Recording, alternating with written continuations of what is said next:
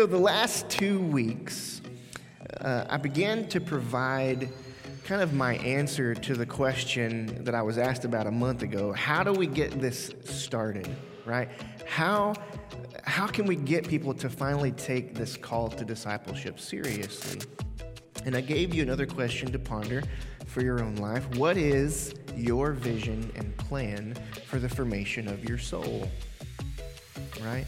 And you kind of get one of those LOL what looks, because it seems like the wrong sort of question to be asking about your spirit.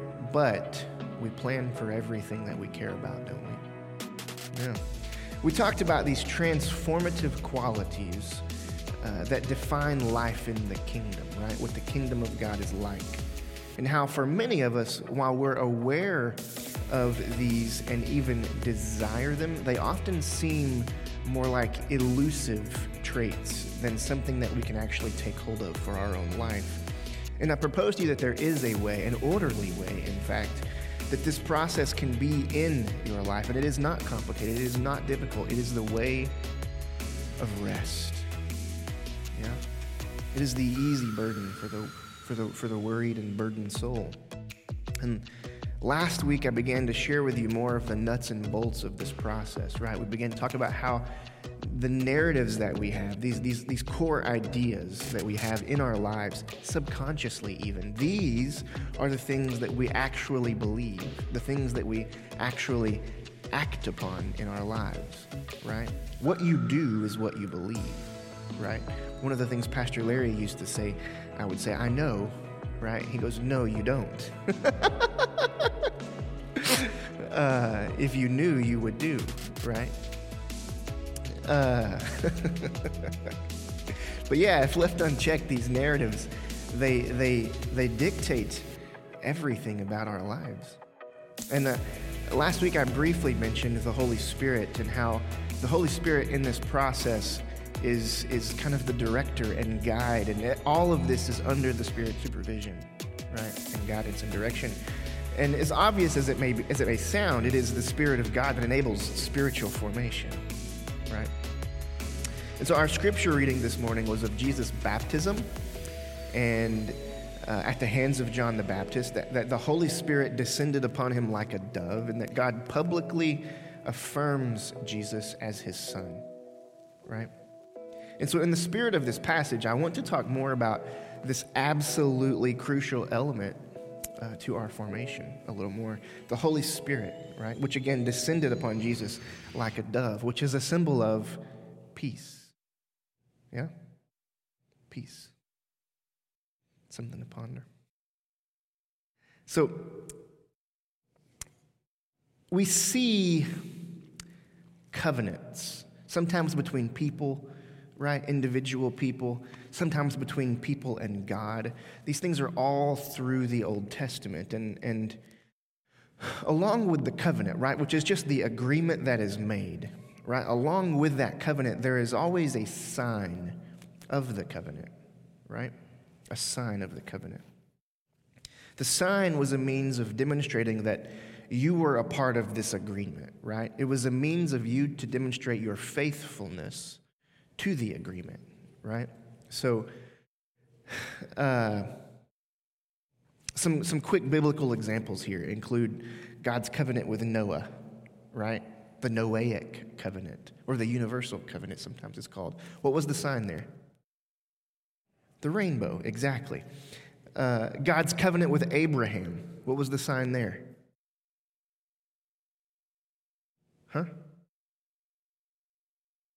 The circumcision, right? Circumcision. God's covenant with Moses, what we know as the law. What was the sign there? This one's a little tougher. It's Sabbath. It's rest. But in the New Testament, God has made a way, has made a new covenant, right, with all of us. And the Holy Spirit and the reality of a renovated heart, the writing of the law on our hearts, this is the sign of the new covenant, the Holy Spirit, the infilling of the Holy Spirit, right? This is the sign, the mark that we are set apart. Yeah. Through the Spirit, God has made a way for us to live in him. You with me? So we'll talk some more about how this works, at least in my own opinion. But first, we're going to talk a little about us. Us. So we, as I've said before, are made to be formed, right? We're like clay. And we have been formed, right? You have a spirit, and it has been formed. The things that form us always come from without. That is, whatever you've been formed by came from something that is not you. Does that make sense? You were molded by something that isn't your own self.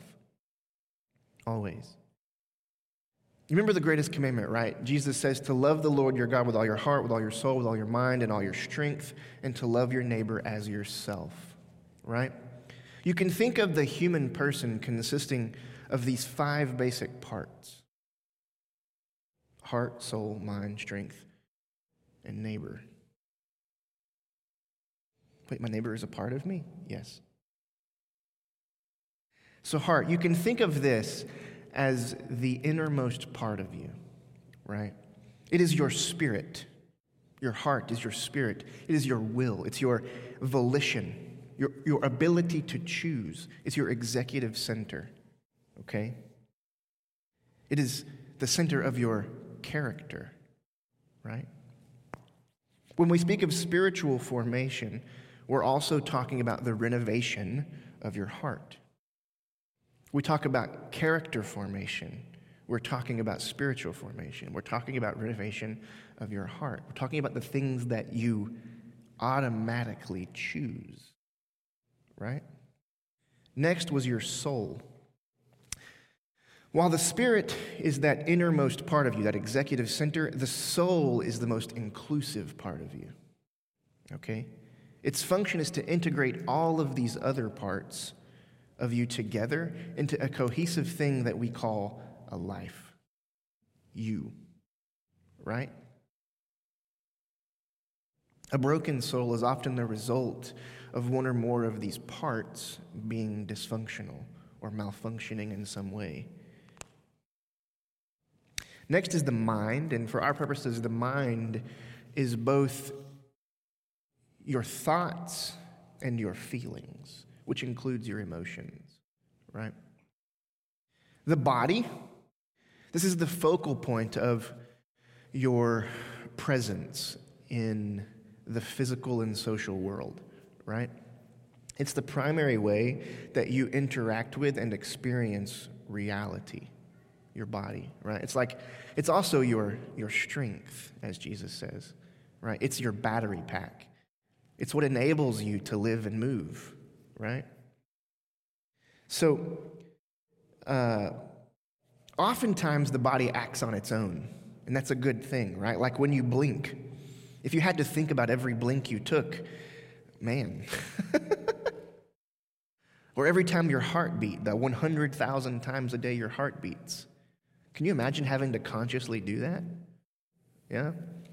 But like even in like the act of walking, yeah, there are so many coordinated things happening as I am moving here that I'm not even thinking about anymore. I am not thinking about the position of my heel in relation to my left toe as I am stepping. Neither are you, right? But at one point you had to, right? Right? Yeah, Kelly's going through that right now with Cora. And so it was through much practice, right? And accompanied by probably the cheers of your parents, you learned to do this painstakingly to the point where it became second nature for you, right? Your body was molded into submission to learn how to do this thing. You hardly think more than fridge or bathroom, and there you are, right? It just works. It's weird, huh? Through practice and repetition, we teach our bodies to behave certain ways, to the point that those behaviors, again, become second nature. That is, they function pre-consciously, right? We've talked about this before, your pre-consciousness. It's interesting, and we're going to come back to that concept in the future some more. But next we have neighbor. That's our social context. And yes, that is very much a part of who you are. You are made ontologically. Your reality is as a social being. And because of that, there is a moral imperative for you to be so. You must be with other people. This is where we go beyond our body, right? But still very much a part of the person that you are. It's your relationships with others. It begins with your parents when you're just an infant. And it goes on to your immediate family and out from there, right? You'll recall what I said that what forms us is always outside of us, right? These relationships are fundamental in the early way that you are going to begin to be formed. It shapes the kinds of people that we will become. I mean, what was it I've heard before? Like the first 5 years of your life is some of the most important formative years, cognitively, spiritually. It's wild. Your mom was right when she warned you about hanging out with certain people. Right? What you're with forms you. Your spiritual formation and the repair of a broken soul will involve each one of these parts. And it's why I think Jesus says that you have to love God with all of them. Yeah? Remember again, we're formed by things outside of us. The way we often live our lives, meaning what we have allowed ourselves to be formed by, is primarily through our social context, right? What we just talked about this. The people, places, and ideas that we are mostly in consistent proximity to. What are we around? And this most readily occurs through what? Our body. Where are we? Where are we placing ourselves? Yeah? And then we allow our minds, which again includes your thoughts and your feelings, to dwell on the signals that your body is picking up on. Right? This in turn feeds our spirits and therefore settles into character. This is one of the reasons I think Paul instructs us to dwell on whatever is good, pure, and holy. What we direct our minds to settles into character ultimately. And finally, this character is directed back to God and the rest of the world, right? This is simply nature at work. This is how animals function, right? And it probably won't take much thought for you to realize that this is precisely what is happening in the world around us right now. And not just in the thing that you think I'm talking about, but in a great deal more. Nearly all of it, in fact. It is in this model, social to body, to mind, to spirit, to God, that I think Paul is referring to when he speaks of the mind set on the flesh. You can see the mind is after and therefore on the body, right? I don't know if we've got our graphic. Social to body, to mind, to spirit, to God. So the mind is on the body, right? Here it is in Romans 8, verses 6 through 8. To set the mind on the flesh is death, but to set the mind on the spirit is life and peace. For this reason, the mind that is set on the flesh is hostile to God. It does not submit to God's law. Indeed, it cannot. And those who are in the flesh cannot please God. But to become fully human, as Jesus shows us, imagine for a moment if this were flipped over, like in the next graphic, so that our spirits receive from God's Spirit, our minds dwell on these things from above, which is then manifested in our bodies and through action into our social context. Same thing as before, it's just in reverse, right? This, I think, is what is meant by the mind set on the spirit. Again, you can see the mind is on the spirit. Now, to be clear, I am not saying your body is bad, That's heresy. I'm not saying that. The flesh is probably best understood as our sinful nature, right? That it is the body and consequentially the mind present within a broken soul. Your body is a good thing, and it is an essential element of your spiritual formation. And again, we're going to get more into that down the road. But I just wanted to kind of caveat that. I'm not saying your body's bad. Your body is a wonderful, beautiful thing, okay? But in the first model, the body becomes an instrument of death, Paul says. So take a look at what Paul says in verses 9 through 11 in the same passage. But you are not in the flesh. You are in the Spirit, since the Spirit of God dwells in you. Anyone who does not have the Spirit of Christ does not belong to him. But if Christ is in you, though the body is dead because of sin, the Spirit is life because of righteousness. If the Spirit of him who raised Jesus from the dead dwells in you, he who raised Christ from the dead will give life to your mortal bodies also through his Spirit that dwells in you. And here we have life in the body and erupting beyond the body as a result of what? The mind set on the Spirit. In Luke 6:45, Jesus puts it like this: the good person out of the good treasure of the heart produces good, and the evil person out of evil treasure produces evil, for it is out of the abundance of the heart that the mouth speaks. Yeah? Mind on spirit. Worship team, would y'all make your way back up, please? Thank you so much. In Galatians chapter 5, Paul contrasts the works of the flesh with the fruit of the Spirit, right? Again, mind set on the flesh or mind on the Spirit. You're probably familiar with this, but here's what he says in verses 19 through 25 anyway.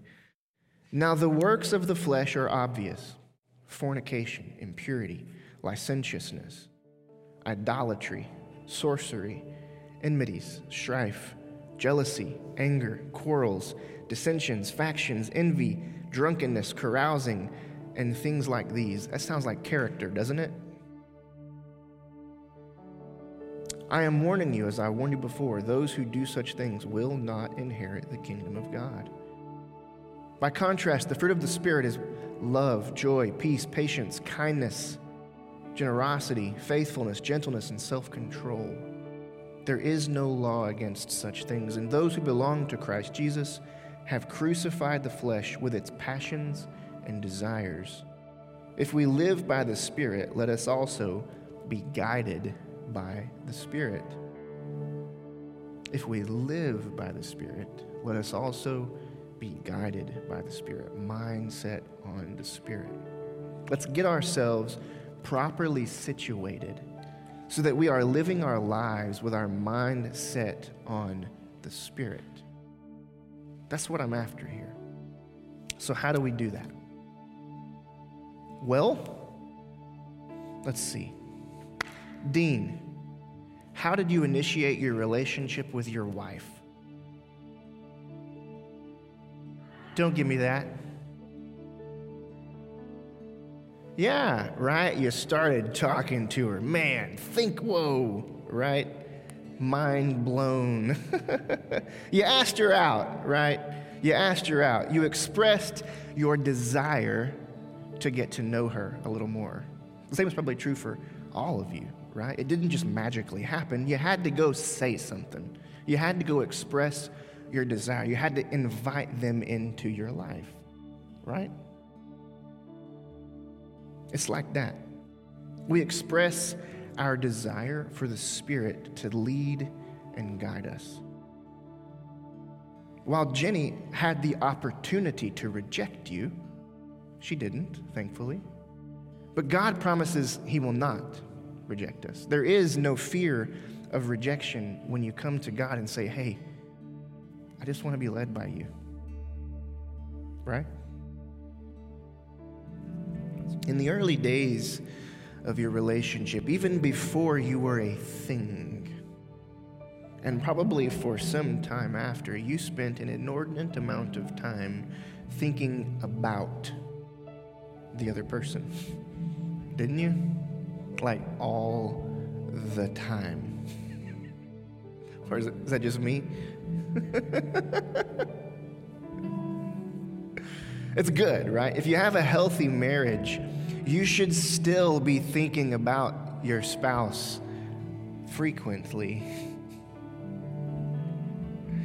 And the same is true of our relationship with God. We should spend time thinking about God, especially with other people who are on this journey with us, right? But at some point in your relationship with your spouse, you shifted from not just thinking about them, you began to think with them, right? From planning your wedding, to your finances, vacations, to how you're going to raise your kids, to who's doing what, right? Just about everything in between. In fact, I'd go so far as to say that one of the best signs of a healthy relationship is the frequency and about what you are thinking with each other on. Yeah? Thinking with. There's a term for this. It's called mutual mind. Mutual mind. So you see, we start with like this self-awareness, right? Like, what's the word? I can't think. My brain's gone. I've lost the word. I think I mentioned this to you. What was the word I used for the self? I forget. We have this self-awareness, right? And it's, mindfulness, right? To be mindfully aware of your own person, right? And then at the age of around 5, 6, 7, we begin to develop this ability to be aware that there is another consciousness, another mind behind the faces that we see. By the age of 12, it's all kind of done, right? And then we can begin to experience this next thing. Not only are we mindfully aware of our own selves and mindfully aware of the consciousness behind each of the faces that we see, but we can begin to connect with those minds. And not just verbally, but again, preconsciously. We see similar states occur in all sorts of activities, from sports to spades. In sports, we call this phenomenon chemistry. You're familiar with it, yeah? That team's got chemistry. They're firing on all cylinders, right? They're in sync. Have you ever played the card game Spades? Anyone? Yeah? I love Spades. It's a 2-player, team-based trick-taking game, right? And one of the neatest things about it is that you can't talk while you're playing. There's no table talk. You and your partner are deciding as a unit how many tricks you think you're going to take. And you do this without speaking to each other. It's fascinating. It's really hard to win against a team that is experienced, who's been doing that together for a long time, because they know each other. They know each other's tendencies. They know how the other plays. They have developed a state of mutual mind in that game. Does that make sense? On the worship team, Pastors Jenny and Nisa, they always called this gelling. Yeah? Gelling. It's that moment in the service when it feels like everything just kind of comes together and the music is just really, really good. Like, you might not even recognize it as that, but you feel it, yeah? You're like, oh, what just happened? Spirit of God's in this place. Yes, Spirit of God is always in this place. But it was that gelling, that state of mutual mind that they had, that enabled you to more easily enter in and recognize it, right? Mutual mind. It's that state of mutual mind, of being in sync, of thinking with. toward a common cause that enables us to notice the presence of God. In 1 Corinthians 6, verse 17, Paul says, anyone united to the Lord becomes one spirit with him. Whoa. Have you ever read that before? One spirit with God? Stop and process this for a second. Maybe you've thought a lot about God. Yeah, I hope. I know I have. But have you ever thought with God? Is that even possible? What would that even look like? Like, really? But I think absolutely it is. This, in my opinion, is one of the primary roles of the Holy Spirit in your life. To achieve that state of mutual mind with God.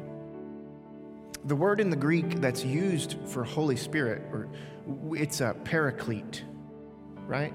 Paraclete. It's the prefix para means like parallel, right? Beside. The Holy Spirit comes alongside, yeah?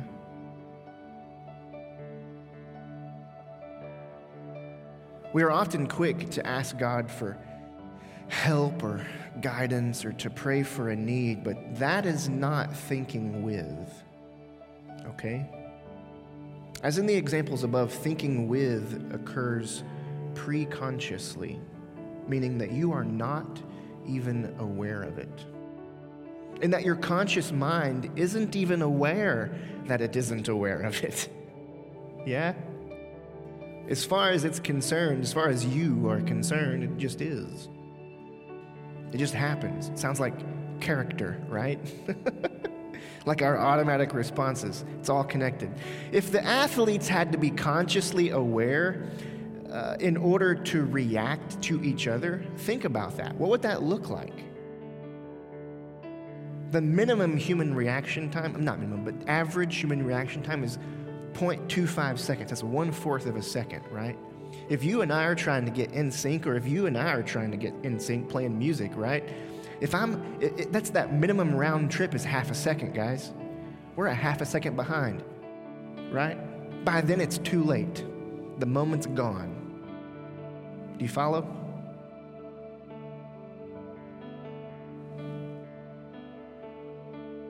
How do we get there? How does that team get that chemistry, that gel, right? They practice.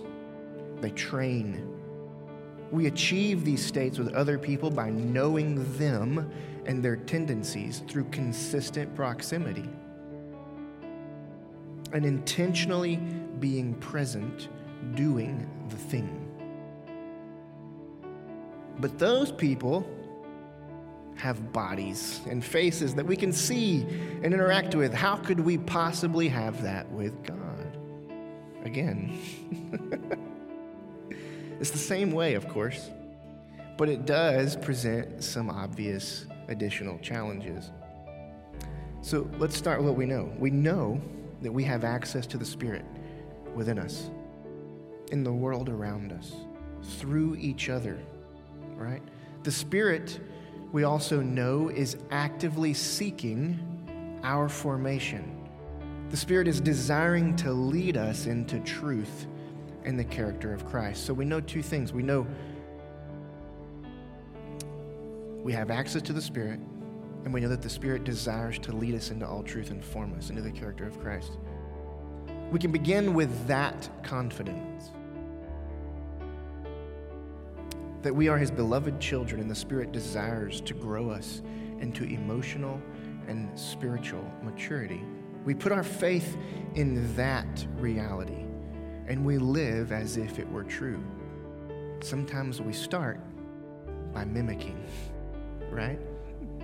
By faking. But then what? How do I know if it's really God? And I know this can seem like a really challenging question, but I really don't think it's so difficult to know when the Spirit is prompting you to do something. At least at first, right? I think you know how you think about things, And when you have a thought or a feeling or an unction that doesn't sound like you, it's probably not. But you remember the works of the flesh and the fruit of the Spirit from before? There's a good litmus test, right? Does it look like strife, anger, and dissension? Or does it look like peace, kindness, and self-control?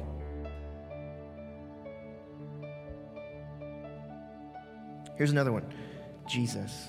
Because again, the Spirit's primary role in your life is to lead you into the truth and character of Christ Jesus. It obviously requires that you become better acquainted with the person and work and vision of Jesus we find in the Gospels. Remember last week we talked about letting go of our narratives and replacing them with His. Here's one of the ways that begins to come into play. You have to actually get to know Jesus in the Scriptures. So the ultimate test is this, in my opinion. Does what you feel like look like Jesus Christ loving His enemies or not? That is it self-sacrificially loving? I think that is the ultimate test of your character, your formation, where you are spiritually. Is loving your enemies the automatic response? Because that was His.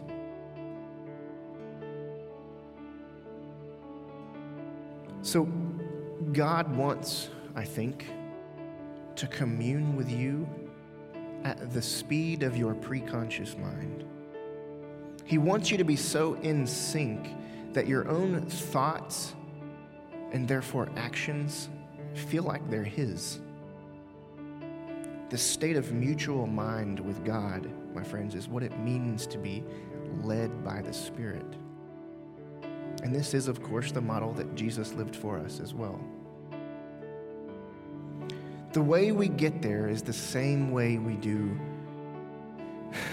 with everyone else. We learn God's character, nature, and tendency through consistent proximity and intentional presence over time. It takes time. We start by thinking about, and we want to eventually begin to think with. And just like with other people, if our thinking about, in this case, if our theology is wrong, we will never think with. Just like with our marriages, right? We see this all the time in failed marriages. There was so much thinking about the other person early on that was an idealized fantasy and not actually the other person. And what happens? When wrong thinking is the foundation of our relationships, those relationships are bound to fail. Thankfully, God is gracious, and He'll meet you halfway or all the way. But we must learn the true nature and character of God as revealed in Jesus Christ. We can do this through study, through meditation of the Scriptures, in community. Again, you are a social creature. We can do this by studying the lives and the work of the Spirit in those lives of the people, of the saints who have gone before us. Think about someone that you've known in the past who, or even today, who just exhibits the kind of character in Christ that you want. And ask them, hey, what should I do? In other words, we can come to know about God by examining God's prior work, right? Because God's prior work, at least the parts that we can see, is what? It's the work of the Spirit. If you want to know how the Spirit leads and prompts, have a look. But as we become more and more familiar with God's work, God's handiwork, His craftsmanship, and we find ourselves more and more in love, we can truly begin to think with God in our lives and really be led by the Spirit, demonstrating to the world that we are adopted sons and daughters. Amen. I've not gone into too great of detail about, I guess, the practical here, right? I'll tell you what it kind of looks like.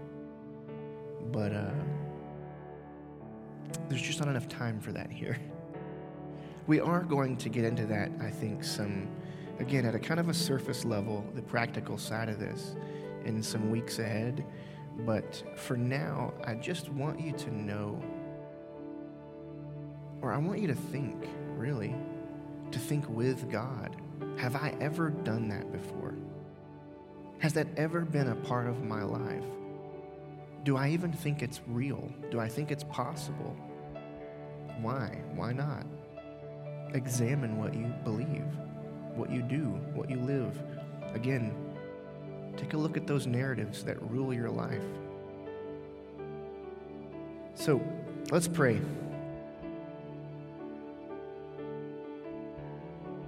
Father, at the baptism of Jesus, you revealed him to be your Son, and your Holy Spirit descended on him like a dove. We ask that we, who are born again by water and the Spirit, would be faithful as your adopted children. Help us, Lord, to be one spirit with you. God, I want to think with you and not just about you. I want our lives to be so saturated in your thoughts that we can hardly differentiate them from our own. And I thank you, Lord, that you have made this possible by sending your Spirit to dwell within us, leading us into all truth. In Jesus' name.